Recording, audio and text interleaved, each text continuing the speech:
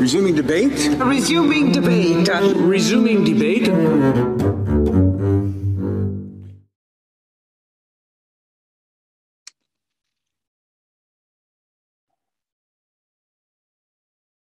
Well, greetings to new listeners as well as longtime fans. I'm Member of Parliament Garnet Jennis. Welcome to my podcast, Resuming Debate. Today we're having a full-length interview with a very special person. I always find it inspiring to talk to people who are involved in a struggle for freedom and democracy in their own countries. It helps me understand my knowledge, expand my knowledge of the world and understanding about things going on in other places. But it also inspires me in my own work here in Canadian politics. So often, I think we have the temptation to take our freedoms for granted.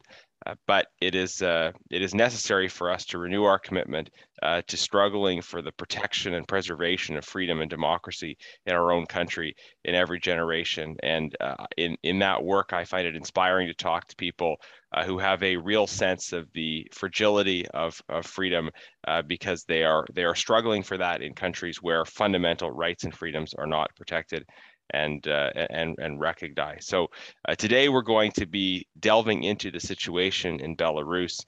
I'm very pleased to be joined by Valery Kavlyutsky. He is the head of the Cabinet of Representatives, Representative of Foreign Affairs within the cabinet of Svetlana Tsikhanovskaya. And for those of you who have not been following events in Belarus, don't worry. We're going to give him an opportunity to really explain what has gone on and bring you into an awareness of that situation. And I know as we hear from him, as we talk about the situation, you will be inspired and motivated to support the people of Belarus in their courageous struggle. So, Mr. Kavlyutsky, it is great to have you on. I'm sorry for butchering the pronunciation already, but thank you so much for joining us and talking to my listeners. And good morning. Thank you very much for the invitation. It's an honor to be here. Okay, excellent. So let's just start from ground level here. I met with some representatives of the Belarusian diaspora when I was in Warsaw a few weeks ago, and we talked a bit about Belarusian history and identity, emphasizing that I think some people mispronounce it as Belarusian, but I was told no, it's Belarusian. Important to emphasize that that Belarus is not part of Russia. It has a distinct identity, distinct culture, and that's really part of the freedom struggle because we're seeing the way in which the Kremlin is trying to exercise more and more control over Belarus. So just to tell people a little bit about Belarus's identity, what it means to be Belarusian. Oh, well, thank you for the question. It's really important one for the context, kind of to understand what the country is, what the people are. So Belarus dates back to 9th century. This is when we have first cities registered in chronicles. Since then, it was part of a very active life in Eastern Europe. Again, back then it was, of course, not Eastern Europe. It was just even probably not Europe, but it was part of a very active life when tribes grew and ethnic formations started appearing on the map. For several centuries we've been part of the Kievan Rus. This is what we call Ukraine now. We were kind of this united in the same state formation in a way, and then Belarus became the beginning of the Grand Duchy of Lithuania. And again, it was not called Belarus back then. It was just several principalities living here and there, but it became beginning of the Grand Duchy of Lithuania, a state that has grown considerably and stretched from the Baltic Sea to the Black Sea, and united the tribes from Lithuania, for the people from Ukraine, Belarus. In 17th century, in 16th century, it joined with Poland and formed the Confederation of the Polish Kingdom and the Grand Duchy of Lithuania. And all these years, all these centuries, of course, there kind of was a battleground for many, many wars, mostly with the eastern neighbor, mostly with then Moscow Principality. It was not Russia yet. It was just Moscow Principality, and until 18th century, it was called like that. This is when it became Russia, Russian Empire. But apparently, the resources of the Russian Empire were too significant, kind of to withstand the pressure from the east. And in the end of 18th century, this confederation of Poland and Belarus was partitioned. Belarus became part of the Russian Empire. Poland became part of Austro-Hungarian Empire. And from that point, for about 200 years, Belarus was part first of the Russian Empire and then of the Soviet Union. But nevertheless, the specific traits of identity already were forming there. And we had our own language, we had our own culture. The religion, which was a formative kind of backbone of any society back then, it was also different. It was mostly Orthodox for some period of time, and then it retained its culture, its ritual, but switched to Vatican, to the Holy See. So it was a unionistic church, so to say. As part of the Soviet Union, Belarus became sort of the frontline battleground state for several wars. Before Soviet Union, it was a major battleground territory for World War I. And World War II, of course, has had a very serious impact on the lives. About a quarter of population was killed in that war. Significant number of Jews were exterminated on the territory of Belarus, and Belarus used to be the home for Jews for several centuries, and since when they had to leave their home country, many of them came to Belarus, and actually 5 presidents of Israel come from Belarus. Interesting fact. So in 1991, Belarus regained its independence, and it has become an independent state. Before that, it had a very profound experience of being affected by the Chernobyl catastrophe. It became the state that has been affected more than any others. About 2/3 of the territory has been contaminated from the Chernobyl disaster. At the same time, Belarus, having lived through so many tragedies of wars, of conflicts, of standoff between East and West, it chose to be neutral. It chose to give up its nuclear arsenal. And during Soviet times, it was one of the most heavily armed territories in the world, including nuclear weapons. And in 1993, we decided that we were giving up our nuclear arsenal, that we want to be a neutral territory. In 1994, the first presidential election happened, and Alexander Lukashenko was elected in free and fair elections, and he remains the only president ever elected. And during these years, he built up this authoritarian and then dictatorial system. And in 2020, during the presidential elections, when he was running for the 6th presidential term, people said, no, we don't want you any longer. And they started protesting, and Lukashenko had the only response prepared, that was violence. And that he remains committed to this only recipe of resolving the internal crisis: violence, repressions, forcing people to leave the country.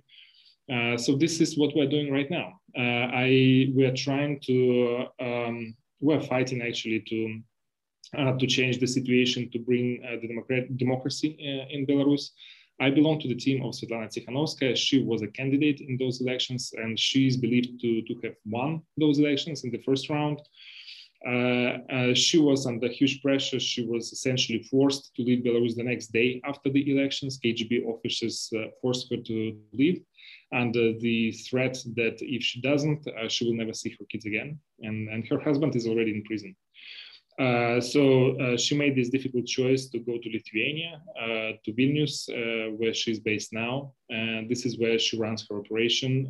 She came to Vilnius, but at the same time, she decided not to give up on the fight itself, since she was so popular and people have trust and belief that she would be, she's the right person to bring change in Belarus. Her objective now is to bring the country to elections that would allow people to choose their own next leader, who would be transparent, who would be accountable, and who would be competent. Mm-hmm.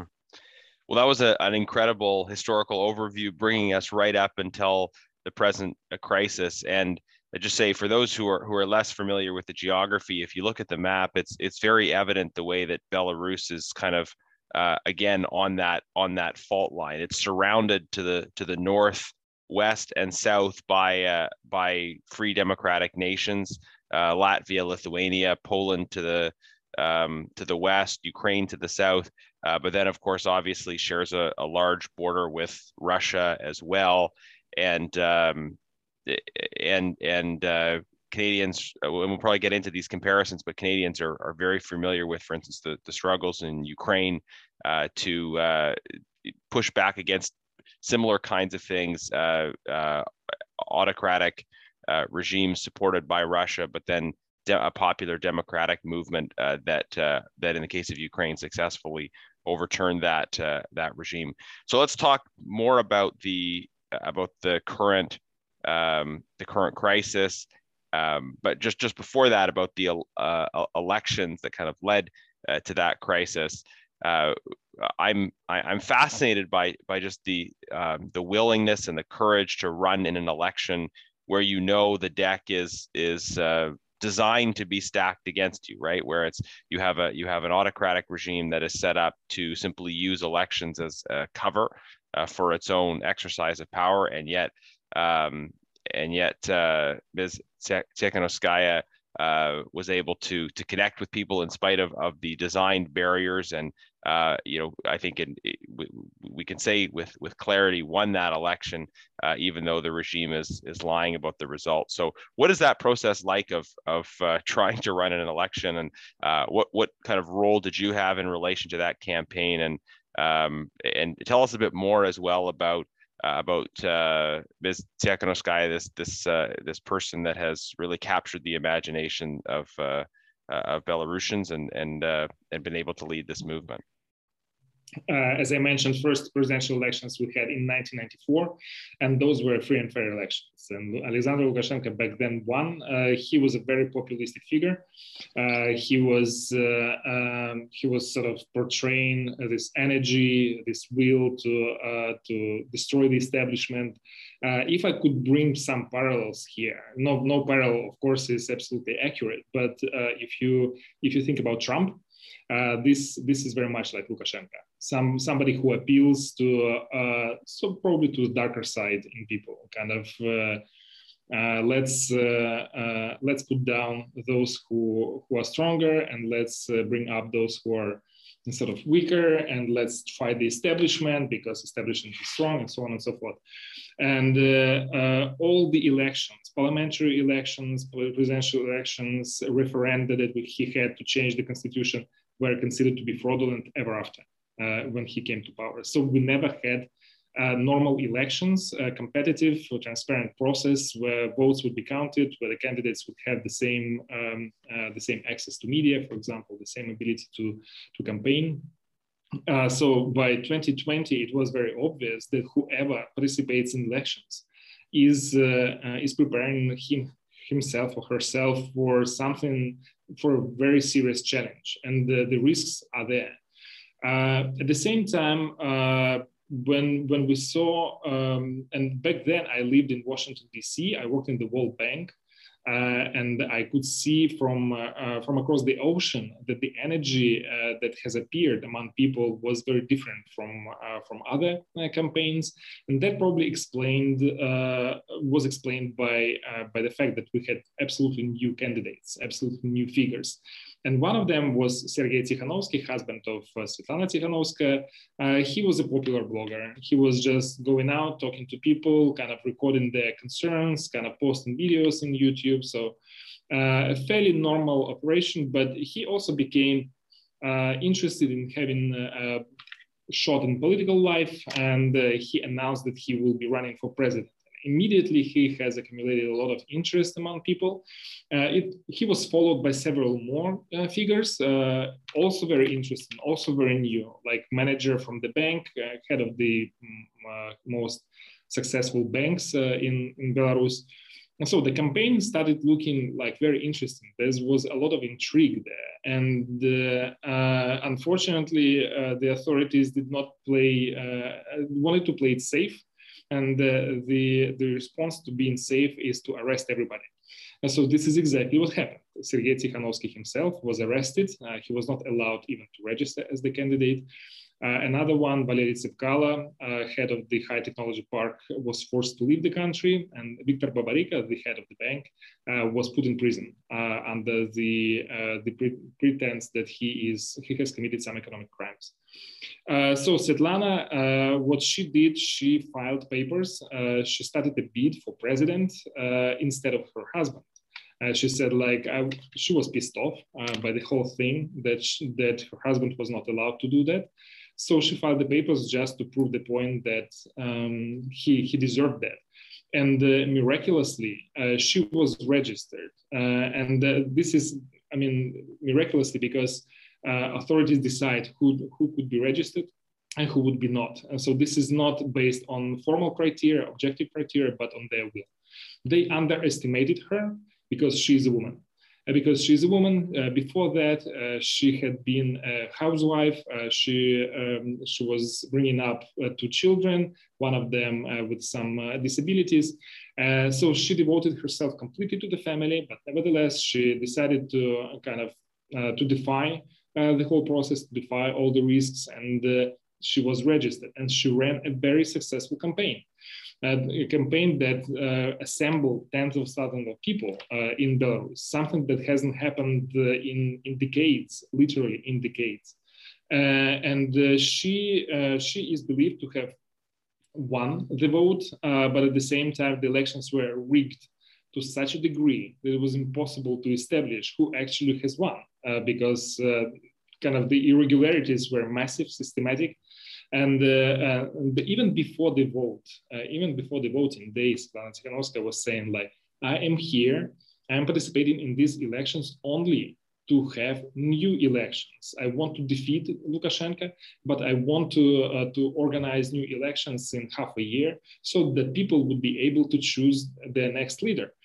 She said, from the very beginning, and she maintains this position until now, that she doesn't want to be the president of Belarus. Her only task is to have free and fair elections in Belarus. And this says something about her as well. Going to your next question, who is Svetlana Tikhanovskaya? What is she like? She's not a professional politician by design. She has never tried. She has never wanted to be a professional politician, but she became by the destiny, I suppose, if you could say. That was the destiny that picked her among many others, and she has demonstrated a lot of principled approach, a lot of responsible approach.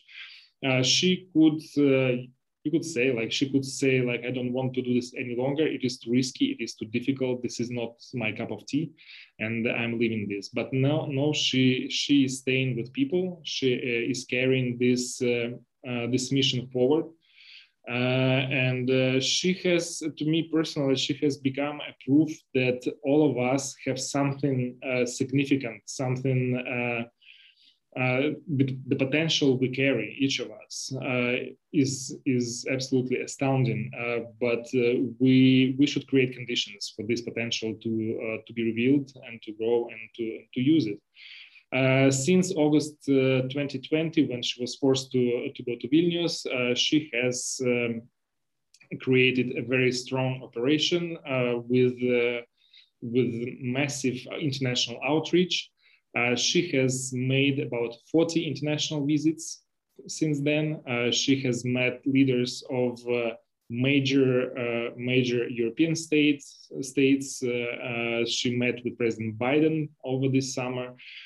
She just last week, just yesterday, actually, we were in Brussels for the Eastern Partnership Summit, and she had meetings with 13 ministers of foreign affairs, with 6 prime ministers. So this is the level she operates, and this is unthinkable if you think about the foreign policy of Lukashenko, who has always been isolated, who never had a chance kind of to communicate, to work at such level.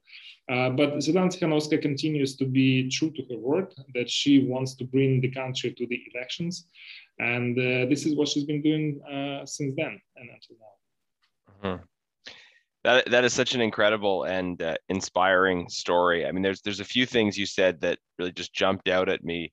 One was you said, she was pissed off that for many people who aren't political, they see something happens to them that is wrong, that angers them, and it motivates them to jump into the fray. There's some people that kind of conceive of their political rise from when they're very young, but then there's people that are pulled into it because of some event. And I think this is such an important point you said about how the regime underestimated her, and they underestimated her because she was a woman. And the impression I'm getting from how you describe her rise, her popularity, is that the way she was dismissed, underestimated by the regime, and yet achieved something so significant is an inspiration to other people who have been dismissed, ignored, put down by the regime, to say that your prior vocation, your level of connection, your level of political experience isn't what defines your ability to shape the future of your country. Is that right in terms of the kind of popular effect and the way she's exciting people about being involved in politics who maybe have thought it impossible before? Absolutely, yes.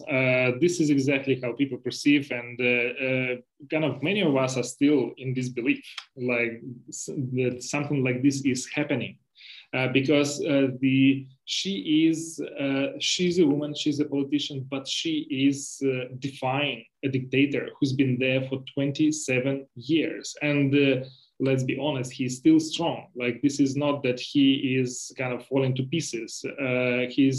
Yes, he's insecure, he's angry, he's furious, he's envious of her, but still, he's still strong. He has support of Russia, and this helps him to move forward. And so, if you compare these two figures, a woman whose only kind of serious function in life was to take care of her house and of her 2 children and her husband.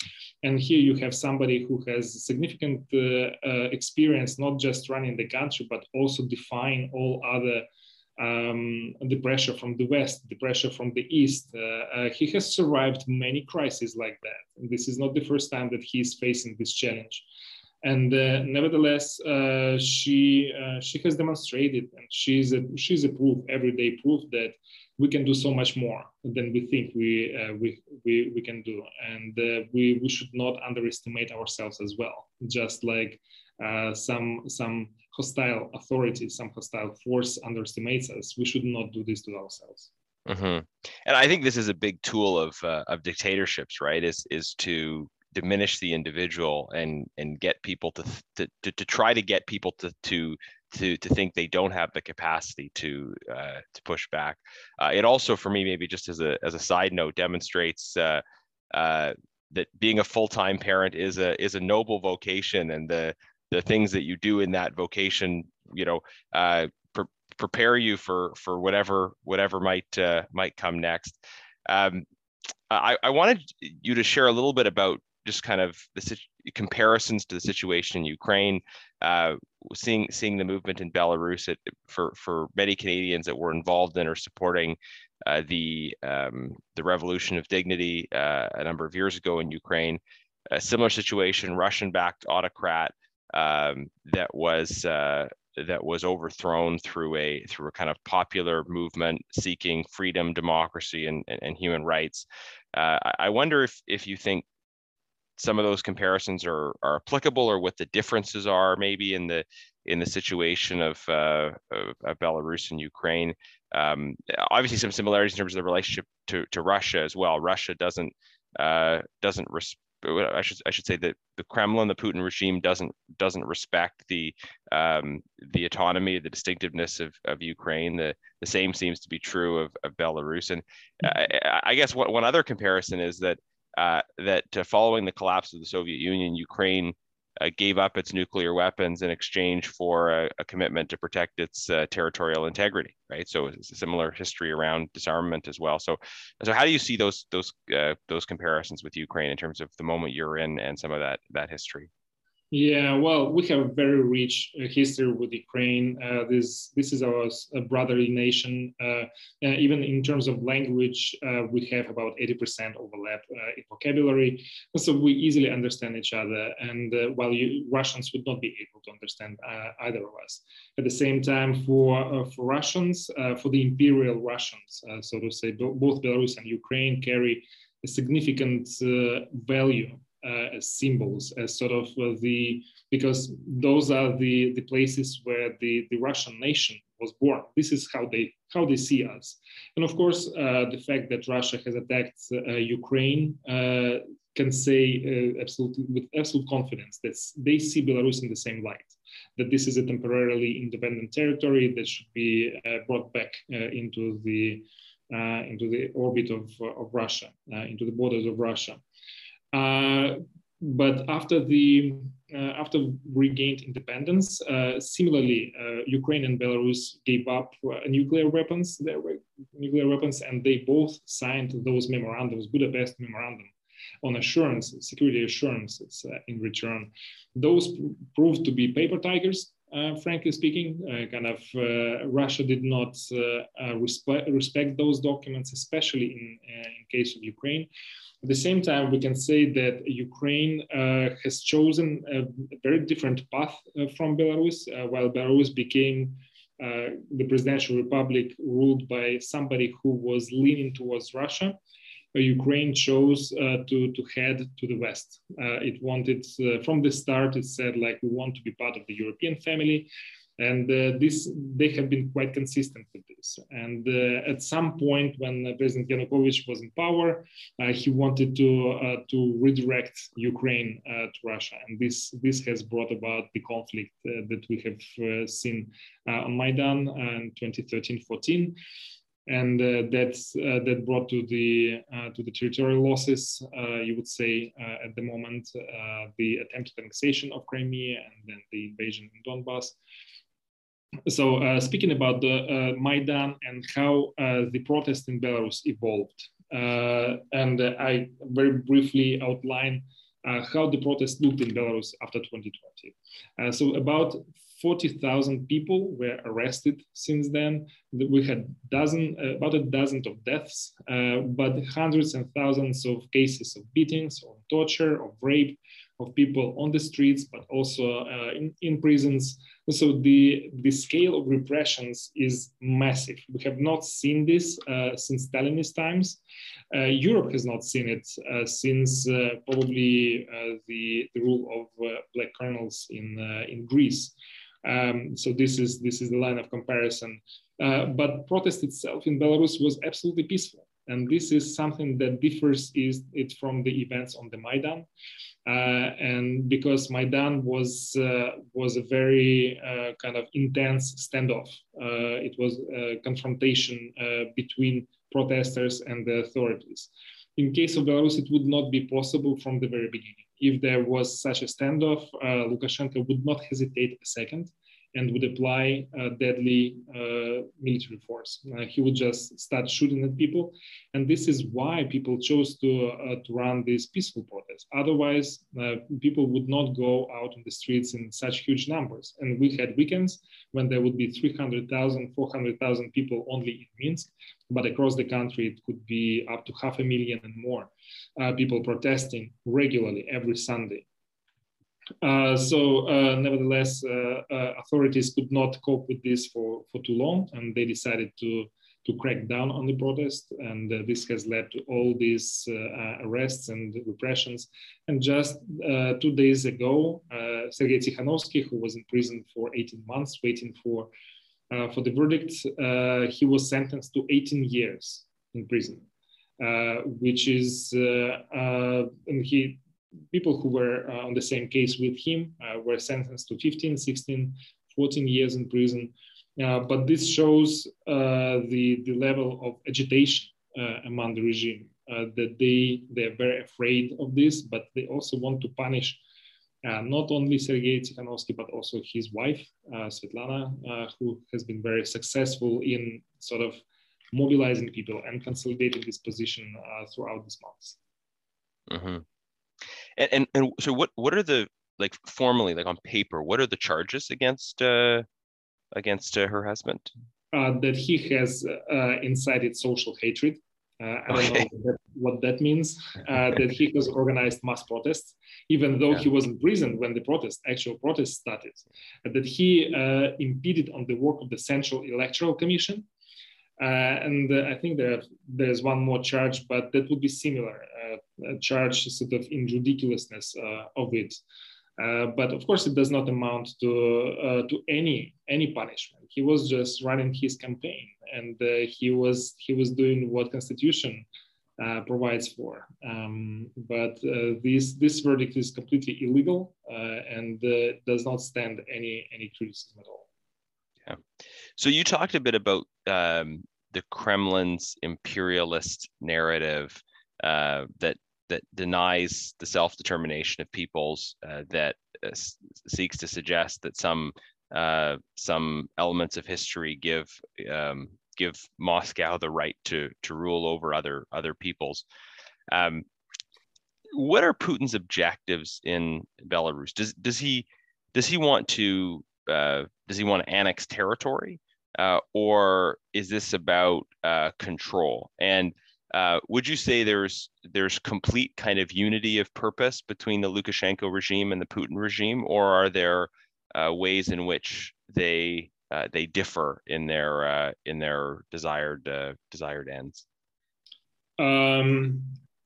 Definitely, that Russia would like to have Belarus as its own territory, but the case of Crimea and Donbass has shown that can be very, very expensive. And this can create a lot of losses for Russia internationally. While Crimea is a peninsula and Donbass is part of the territory in the country, in a very kind of diverse, multi-ethnic country like Ukraine, Belarus is the full-scale country. This is the founding state of the United Nations. So to just go and annex it would be kind of absolutely detrimental, devastating to the reputation of Russia in the international arena. But also Belarusians will not give up. Belarusians will not accept this as something normal and desirable. So there will be resistance if something like this happens. Therefore, Putin chooses a more patient, strategic patience approach and kind of let's increase controls over Belarus. And you're absolutely right that this is the alternative he is pursuing right now. He has used weakness of Lukashenko since the August of 2020. He has managed to expand his military presence. Recently, they have organized 2 military training centers on the territory of Belarus. This is sort of like halfway to the military base, like permanent installation of the military base in Belarus. Also, he has pushed these 28 integration roadmaps that bring Belarus closer to Russia in many respects, be it economy, be it communications, be it education, be it military, and so on and so forth. And until now, kind of more than 1 month after these papers were signed, we still don't know the contents of this and what are the steps that bring these 2 countries closer to each other. So for Putin, the strategy is clear. He wants to strengthen the controls, and he doesn't care if Lukashenko is illegitimate or not, since all democratic states recognize him as illegitimate. But he is using this. He is very opportunistic in this regard, and he is using the weakness of Lukashenko to advance his own interests in Russia, in Belarus. I'm sorry, and Lukashenko, on the other hand, doesn't have anybody to turn to.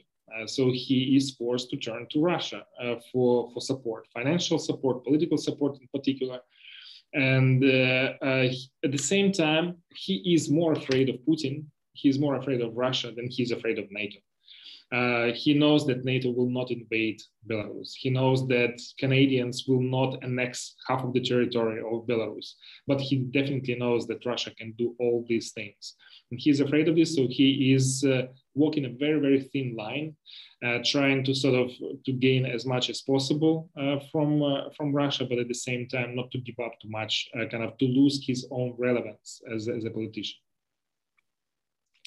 Yeah, that's interesting. I mean, how does he walk that line in an environment where other countries are quite rightly calling on him to step down and respect the election that took place? And I mean, you sort of point to this reality that although it is certainly not in the interests of Belarus as a nation, that it might be in his personal interest to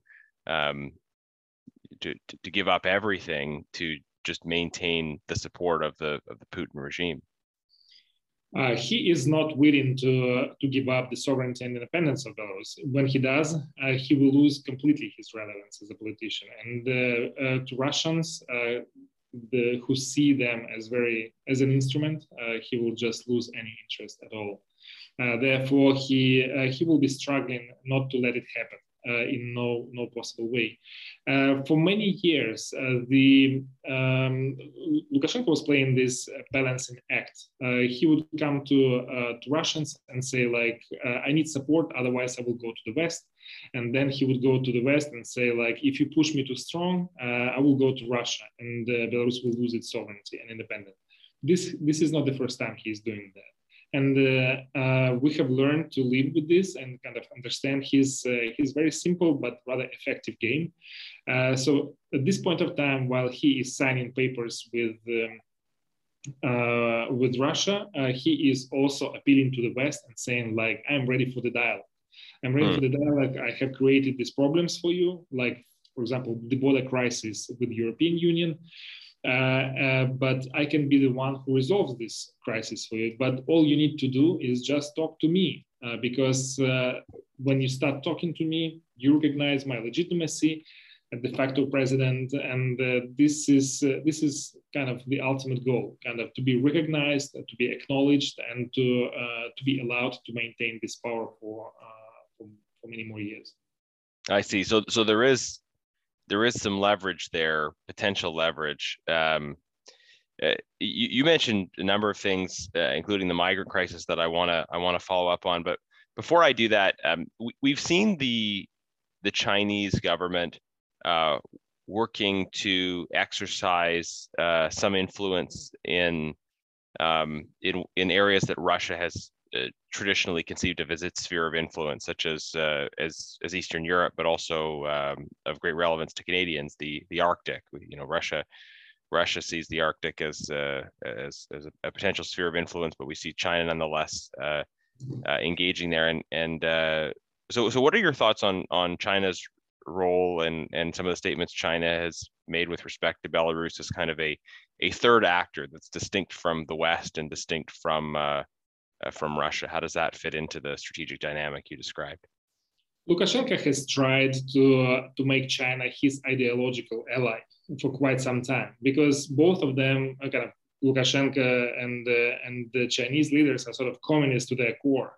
Kind of this is their driving ideology. But at the same time, Chinese have proven to be way more rational than he would like them to be. They're very pragmatic. They don't want to speak ideology here and there. They're advancing their economic interests. They're not advancing ideological interests. And that's why China has been rather upset with Lukashenko when this whole crisis started in 2020. Back in 2015, Lukashenko has promised to Chinese that he would normalize relations with the Western world and that he would join the World Trade Organization.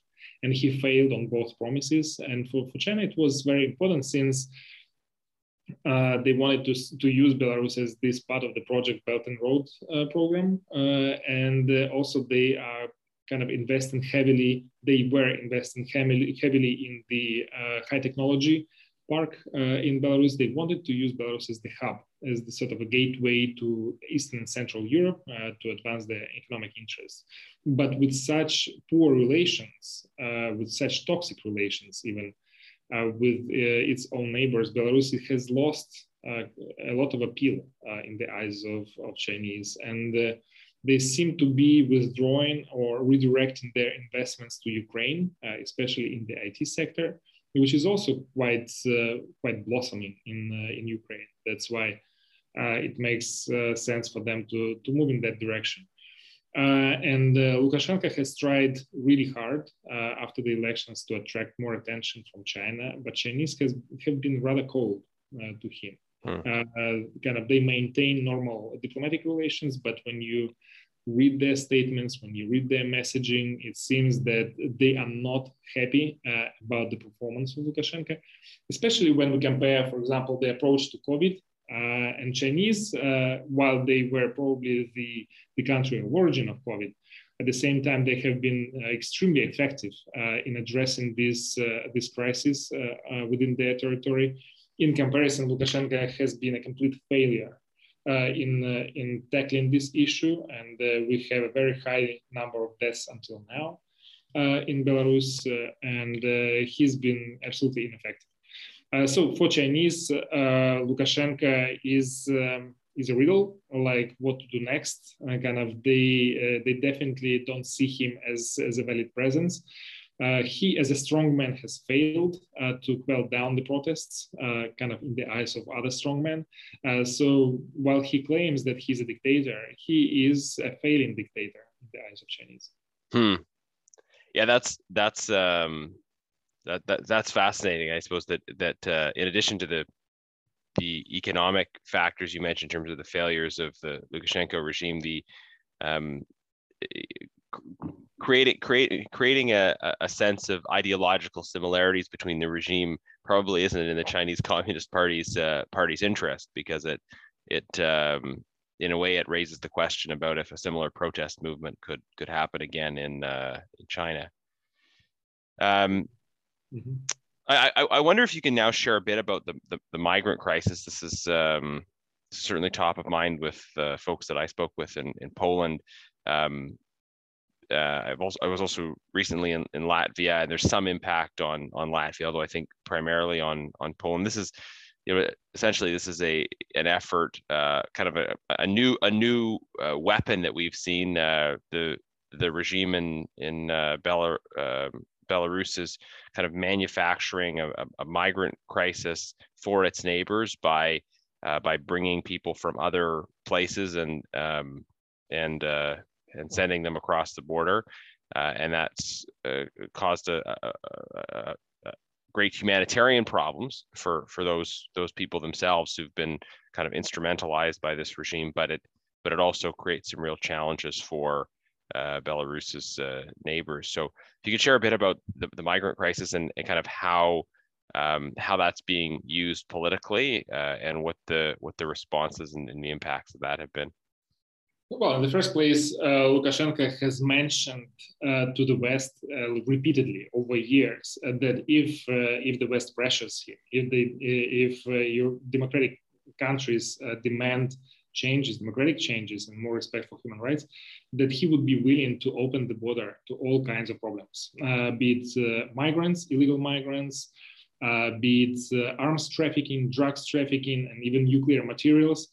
He warned that he's going to go that way if necessary. And this is exactly what happened. Like when he saw that his level of non-recognition remains very high, and he decided to create a crisis that would serve several needs. First of all, he wanted to inflict damage on Lithuania and Poland in particular, as those countries who have supported democratic forces more than others. He wanted to divert attention from the internal situation, from the massive human rights abuses and repressions in Belarus to the border crisis, and he has managed that too. he wanted to create a crisis that only he would be willing and able to resolve in the eyes of the West. It's sort of like, if you want to resolve it, you should come to me and talk to me. And so he has created this leverage, created this space for himself. But at the same time, he has made some serious miscalculations. In the first place, he did not expect that the European Union would be so united and would have such consolidated position on this. They did not give in to his demands. Essentially, they maintain that this is irregular migration. This is essentially human smuggling, and it would not stand. They refused to recognize him as a legitimate president, and they also did not look away from the situation in Belarus. In addition to that, Lukashenko has misused, or rather, I would say abused, all these people, bringing them from the Middle East. And he has created a lot of problems, image problems for himself. And now these people, many of those people, thousands of them, are stuck in Belarus, and they have become a problem for him as well. And he is trying to get rid of them one way or another, either to send them back or to push them through the border. And there is still daily reports about dozens of people trying to storm the border in a rather violent way, and Poland is pushing back on that. But all in all, this has become a very serious challenge that has actually proven to the international community once again that Lukashenko is very problematic. He is not only an internal problem, now he's a threat to international peace and security. And this is an absolutely different quality now for him, because for many decades, he tried very hard not to spill over his practices into the bordering states. He was just being ruthless within national borders. And for the international community, that was a reason sufficient enough not to interfere too much, not to put pressure too much. And this is your territory, this is your people, as they say in the international community. Mm-hmm. At the NATO summit I was at recently in Riga in Latvia, there's a lot of discussion about this category of threats to democratic countries, as in what they call sub Article 5 threats. That Article 5 is an article in the NATO treaty that requires a response from all countries if one country is attacked, and attack meaning in general terms sort of a traditional invasion where troops of another country invade.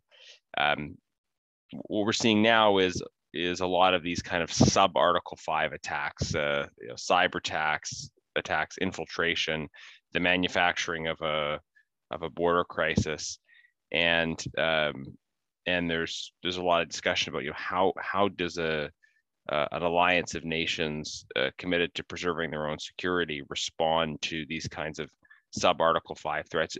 Do you expect that as a result of increasing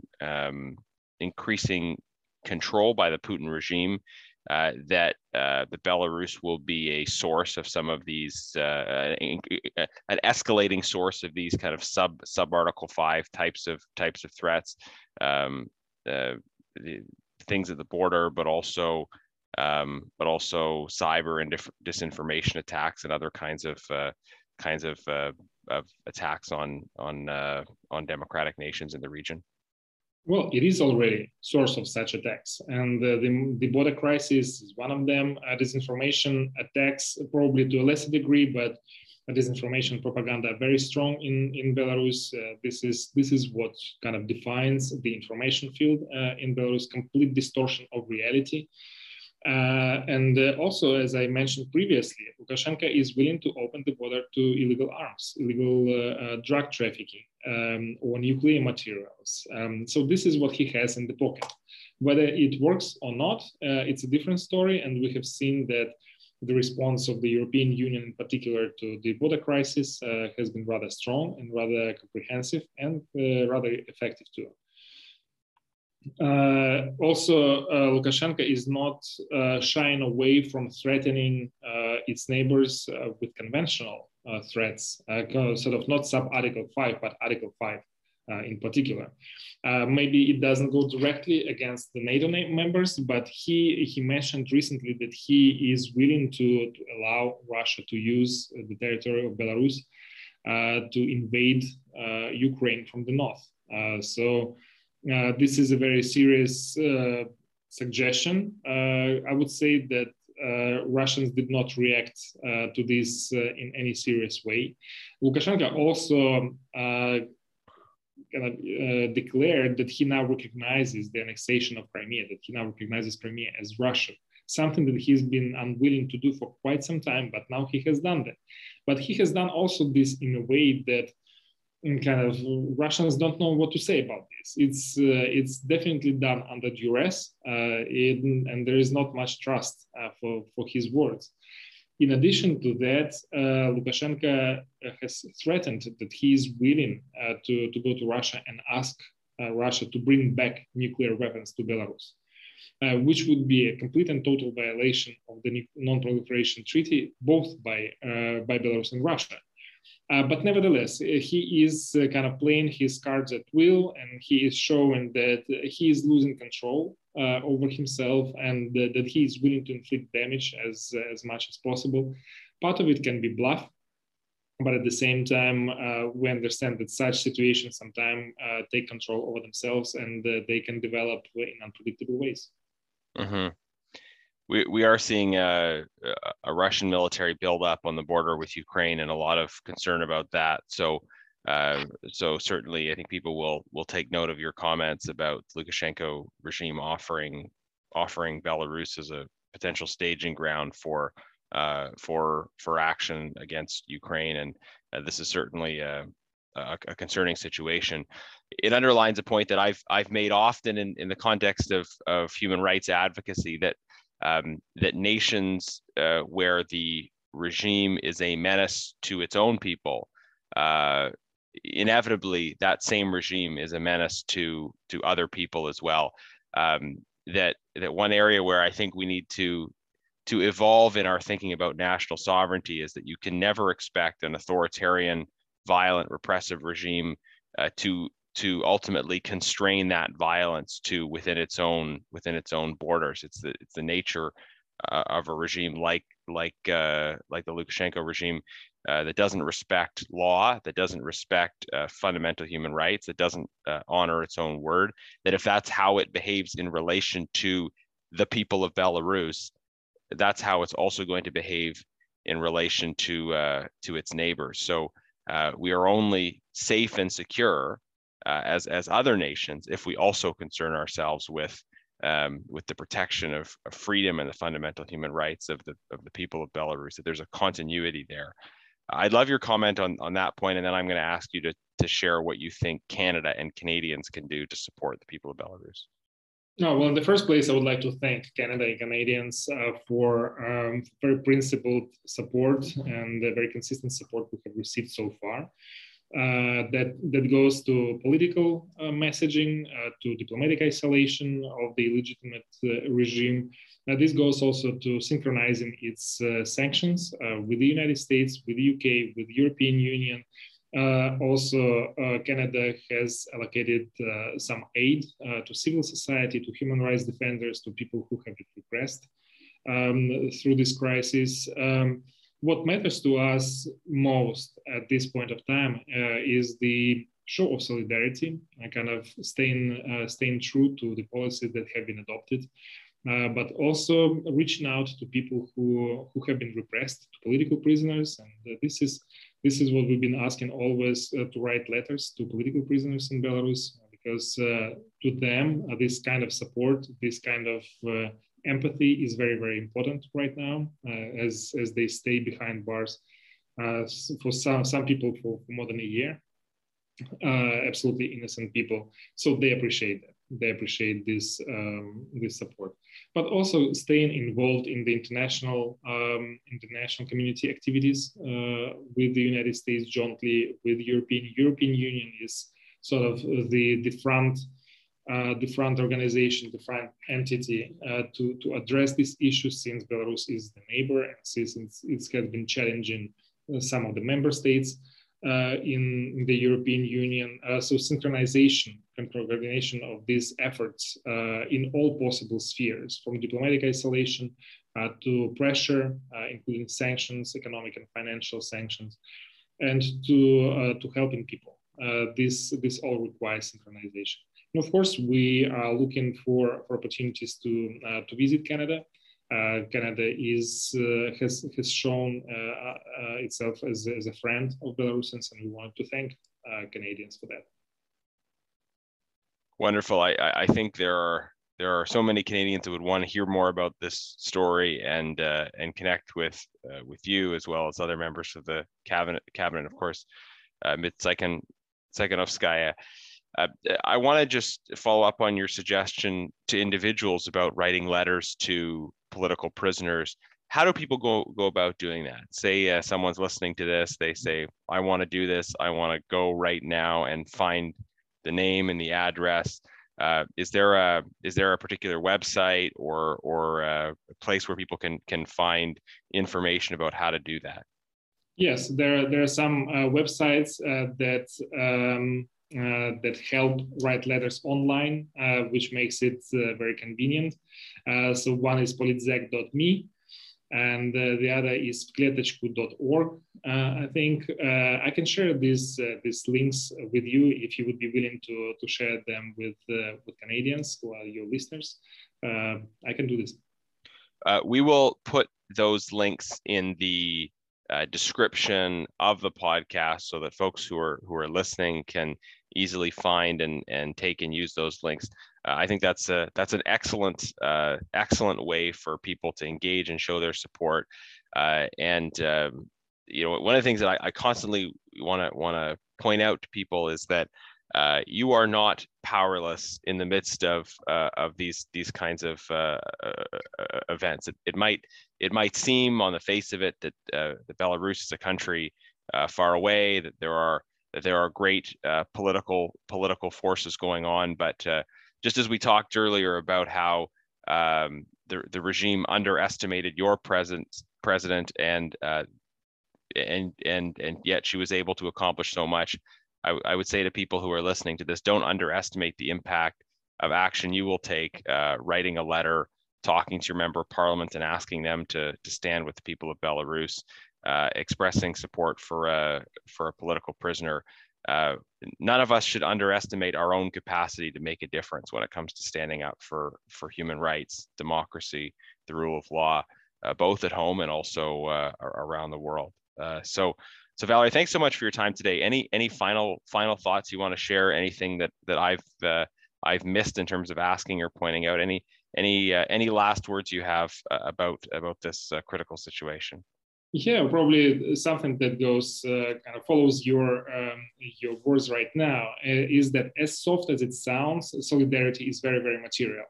And the words of support, empathy received by people in need, they play a significant role, and they keep us going. They help us a lot, especially those people who are deprived of everything behind the bars.